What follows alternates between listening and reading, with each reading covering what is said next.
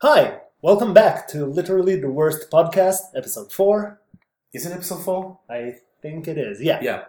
Good. If not, we're the worst, so whatever. I'm Alon Schwartz, I'm eating Kuppermintz. and today we're going to talk about spoilers. Now, we're only going to talk about them, we're not going to actually spoil anything. We're so going not to try very hard not to spoil anything. Yeah.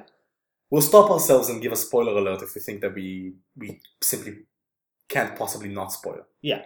So which brings us right into what I call rule 0 of spoilers, or actually anything at all, which is there are a lot of discussions about when and where it's okay to spoil things and how long after a thing came out and blah, blah, blah. And the rule of thumb should always be don't be a dick. Yeah. So if you don't care about spoilers, whatever, I don't care about the plot of anything in the world, and the person you're talking to does care, and you spoil it to them, you've ruined their experience. So just assume that they care and don't say anything. And if you do want to say something, just ask first. It's really quite simple. It takes you about 10 seconds to type out, hey, is it okay if I spoil things here? And then when someone says no, just don't do it. It's quite simple. I doubt whatever you have to say is that important. And if it is, just say so. None of us are like world-renowned film critics. If a world-renowned film critic is listening in, we don't mean you. But most of us aren't world-renowned film critics. So what you have to say about the ending of Mr. Nobody, people got that movie, okay? You don't have to spoil the ending. People got every single movie that you saw. It's not like you have some sort of prophecy about movie endings. So just don't be a dick and don't do it. Also, by the way, if you're a world-renowned film critic and you're listening in, let us know, because that'd be awesome. And what the hell are you doing with Yeah. your time? So, Alon and Eden, conversations with world-renowned film critics. Potential world-renowned film critics. So, I mean, spoilers, there's some sort of assumption within today's culture that they're a thing, right? And they're really, really bad. But I would like to posit that we need to ask the question, when can something be spoiled?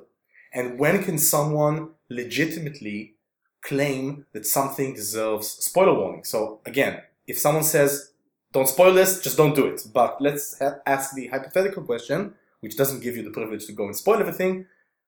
When should people be concerned about spoilers, right? What cases is it important to spoil stuff? What cases is it important not to spoil stuff? And I think that the first thing to say here is that if we're dealing with something which is, I'm formulating the ideas as I go along, so go with me. If we're talking about something which is lighter in material and its purpose is mainly enjoyment, then you shouldn't be as rabid about spoiling stuff. For example, Superhot, right? One of the most innovative shooter games I've played in recent years, has a great storyline. And if I spoil it for someone, it's not that big a deal because it's a 90-minute shooter game. yeah, Right? the focus is not on the story. narrative. Yeah, and it has a good narrative, but it's not like the most innovative thing you've ever seen. So if I would spoil Superhot and someone would go all rabid on me and say, "Why did you spoil it?" That's a bit too much. Like, it's not that big a deal. So one other caveat to this whole spoiling thing is, so I can't have any discussion about spoilers without mentioning an article written by Film Crit Hulk, which we will link to. It's called Hulk versus Spoilers and the 4 Levels of How We Consume Art. And in Film Crit Hulk tradition, it's a very, very, very long article. Insanely long. It's worth it. I've read it several times. And one thing he says there are a lot of things about spoilers, which I'll go into as we go along. One thing he does say that being like rabidly anti-spoiler as a society, let's say, does is that we lost something which we once had, which is the campfire effect of consuming media. So before social networks and watch on demand and Hulu and Netflix and all that, like a certain episode of a certain TV show would air on this and this hour. And everyone would watch it at the same time. Yeah. And then everyone would be able to have discussions about it whenever they want. Around the proverbial water cooler, right? Yeah, exactly. And right now, so let's say episode 9 of season whatever of Game of Thrones it came out yesterday. A lot of people didn't watch it yet, which is fair and legit and stuff like that. And all these people don't want anyone talking about it because anything can be a spoiler in Game of Thrones. Yeah. Like, you mention a character and, oh, this They're one's still alive. Yeah. So, which is, as we said, legit, but it kind of robs the whole, okay, this cultural thing happened. But the campfire still exists, right? It's not that it's been killed. I mean, look at Star Wars, right? The Force Awakens. Yeah. Look at Game of Thrones. Look at stuff like that, which is, if you don't want to get spoilers, like people disconnect from Facebook because they don't want to get to have the storyline spoiled to them. So the effect is still there. I think that what makes it worse is when we get out of social media and into physical social circles, because then people shut down conversations, right? Like 5 people are talking about a movie and they really want to discuss it and analyze it, and the 6th person says, oh, don't talk about it, I haven't seen it yet. So I'm not saying ostracize that person and tar them and run them for feathers for the town square, but that person can walk away for a few minutes, or they can lower their guard and have something spoiled for them. I mean, if you watch something simply for the shock value of the storyline, I would posit that you're doing something, well, I would say that you're doing something wrong. Yeah, I say it out loud because, and I'm treading into controversial ground here, but I think that the point of Game of Thrones, as someone who read the books and saw the first season of the show, and admittedly the show is good, I'm not going to say that the show is bad, it just didn't have interest for me because I knew what was going to happen. The reason that I read the books and that I watched the first season of the show was for atmosphere, feeling, connection to characters, catharsis, musings about, evil and good and power and stuff like that, which are all enjoyable things to me, and not spoilers for the first season of Game of Thrones, if anyone hasn't seen it or read the books, and not, that moment when Eddard is executed is a great moment, but that's not the reason I read the books, or the moment itself. It wasn't about the surprise factor, it was about what it said about epic fantasy, storytelling, characters, stuff like that. So we as a culture, we put too much emphasis on twist endings, and twist endings in the sense of gotcha moments, right? Like, if your movie is made up of 10 elements, and then the end of the story is this 11th element, which no one could have possibly seen coming, and you just introduced into your book, or story, or film, whatever, Deus Ex Machina, then that's not a twist ending. That's just you having more power as the narrator. Yeah. A good twist ending, I mean, the ideal, platonic ideal of a twist ending is one which cannot be spoiled, right? Because it's the sum parts of the entire storyline. Yeah, like you said, you have to just describe the whole movie in order to spoil. Yeah, if I want to spoil The Sandman, for example, I won't spoil The Sandman, but if I want to spoil The Sandman, I'm going to have to walk you through The Sandman. Yeah. And then in essence, you've read The Sandman, right? Because I've just walked you through it. Yeah. It will take hours upon hours, right? But as a story becomes more and more complex and more subtle and more intricate, it becomes harder to just narrow down the whole plot to one scene. And that makes a much better story because it's much more rewarding when you do pick up on it. Yeah, by the way, one more example, which again I'm not going to spoil, is Citizen Kane. Yeah. Which is, for some reason, considered like one of the all-time spoilers. It's the classic spoiler, right? Yeah. It's like in Seinfeld and shows like that, the joke is always that someone spoils Citizen Yeah. Kane.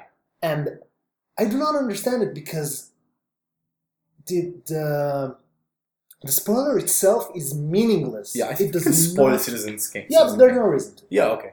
But it's meaningless. It doesn't matter. Yeah.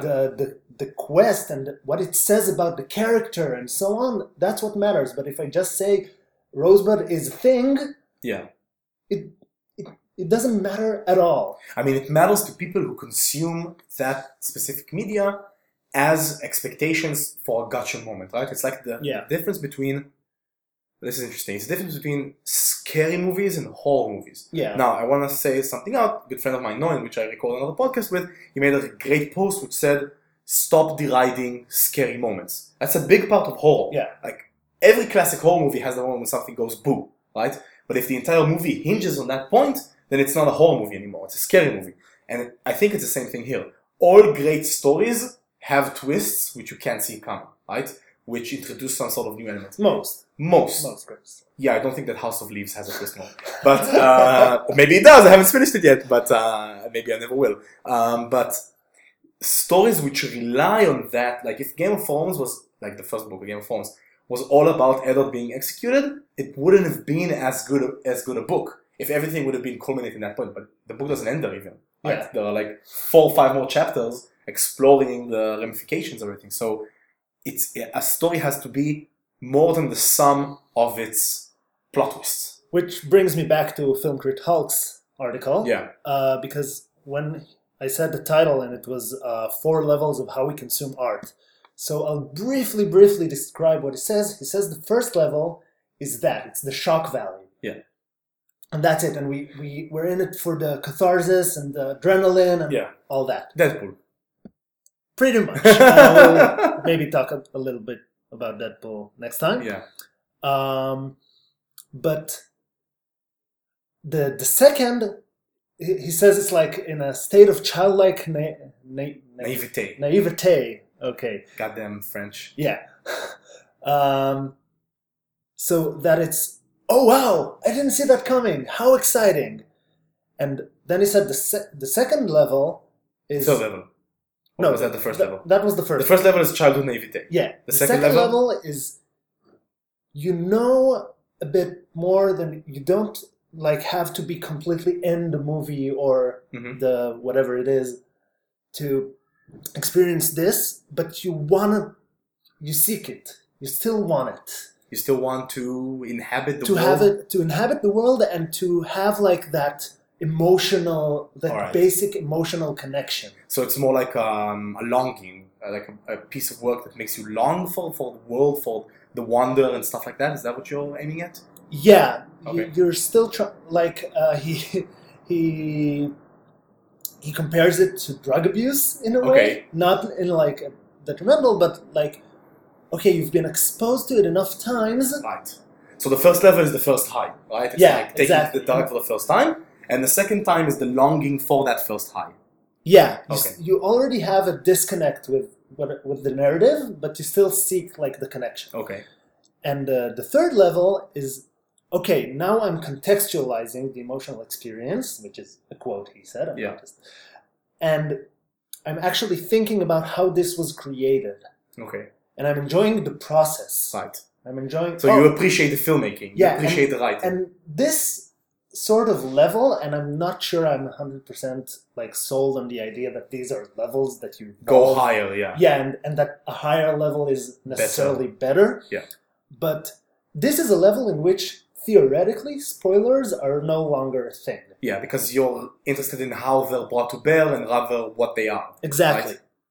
So even if you know the spoiler, you can enjoy you want to see it come together. How it's crafted. Yeah. And the fourth group, he says, is about actual, like, it's about the craft. It's about people. He's talking about movies, so he's talking about directors and cinematographers who can actually appreciate like all the fine points of the professional work. The light falling on the window. Exactly. Yeah, the camera angle and all that stuff. So I'll stop talking about Film Crit Hulk. It's an amazing article, I think.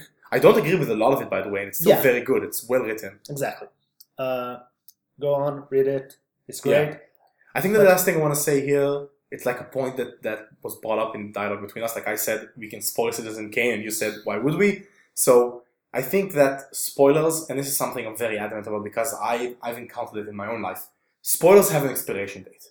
And the bigger the cultural phenomena is, the closer the expiration date is. Like, if by now you haven't seen Force Awakens, I'm just going to go ahead and assume that you don't care, right? Because if you did care, you would have gone and seen this movie that every single fucking person you know talked about it, right? So, Citizen Kane. I can spoil Citizen Kane. I would posit that I can spoil Sandman, even though it's a bit more obscure. So maybe people that care about these types of stories haven't reached that level. We won't. But it's also contextualized within the participants in the dialogue. Like, if I meet 5 comic book nerds, I'm not going to put a spoiler warning before the end of Sandman, because I'm going to assume that these 5 people, right, have read the Sandman. And I think that's a fair assumption. Yeah, and by the way, you said earlier about we didn't really lose the campfire, because I know that if Game of Thrones came out and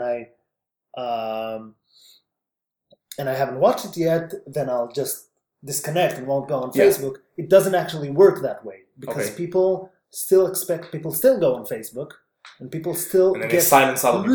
really annoyed. angry Yeah. that other people talk about the Yeah, episode. but what I'm saying is that the campfire is resilient, right? It survives those people. It exists. You can go on every Yeah. single major twist in Game of Thrones history, and you can see the discussion with people in the comments being pissed.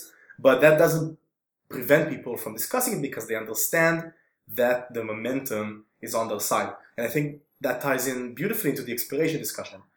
If you have not consumed something, and again, it seems like a bit dystopian, right? The tyranny of the majority, but that's the case with culture, right? Yeah. The majority is a tyrant. And I think that if you haven't consumed something which the majority of people have consumed and they want to talk about it, either remove yourself from the media the medium in which it is being discussed, or accept that it's going to be spoiled. Like, if you start watching Game of Thrones yesterday, like the first episode of the first show, you're going to get spoilers. It's inevitable because it's part of our culture now. Yeah, and, Right. I think it's a lot of, like, okay, I get angry about spoilers as well. Don't think Yeah. we're above this discussion. Like, Alone, like, you have a thing where you want to get a clean slate before big movies, so Yeah. you haven't watched anything about Civil War, for example. for right? instance, but if someone, like, I recognize that it's a big thing, Yeah, and if someone spoils something for me, I'll be like, oh man, yeah, that's shame. You yeah, won't yell at them and be like, and, oh, how and dare move you. on. Yeah. And I know I'll still enjoy the movie tremendously, and I can't wait for it to come out. And why doesn't it come out? Yeah. So one last anecdote, Yeah, which go is ahead. like tangential. Apparently, there's been going on about around the Super Bowl for the past few years, a Okay, competition called Last Man, okay. which is a group of people Mm. who are trying to avoid knowing Knowing the who score. won Yeah. for as long Longest. as possible. 538 wrote about it, and when they wrote about it, I think there were like 40 people still in. Actually, it was like a week ago, which is It's insane. insane. That's insane. And then one reader who read the article, Was spoiled by the article? they didn't spoil in the article, but they Okay. linked the contest, which has like who's still in the running. So they Oh, man. changed their Twitter handle to won Super Bowl and started mentioning and faving tweets like by assassinating people Yeah. from that group. and like killed within a few hours half the people still standing, That's amazing. and then like realized they're being a dick and stopped. That's amazing. Wow. Okay. So yeah, don't be a dick. Don't be a dick. Yeah, don't do that. Though that is amazing. Like It's that's really fun. a use of Twitter which I would have never imagined. Like assassinating someone's non-spoiler Yeah. policy. The competition, by the worst. way, they call knowing it's the knowledge The with knowledge. a capital K. It's like a Lovecraftian thing. Yeah. Like something that man was And not then, meant to then know. you gain the knowledge and you're out of the competition. It's amazing. Amazing. All right. So to recap, don't be dicks. Not just about spoilers, just about everything. Just don't be dicks. Yeah. And try from the other end, just try to understand the cultural contextualization of whatever media you're talking about, and accept your fate. Yeah, it's almost never a big deal. Yeah, it's almost never a big deal. You're making more of a big deal than it is. Yeah. And That's a lesson for film, today. and read Film Critique. And read Phil Killick and read The Sandman if you haven't. Yeah. And watch Citizen Kane. You know, it's one of the classic movies that deserves that. Yeah, it's one of Name. the only movies made before like 1980 Which that I is- can watch. I can watch plenty of movies before 98, but I think it's one of the like classic movies that deserves that moniker. Yeah. All right. Cool. See you next time. Bye bye.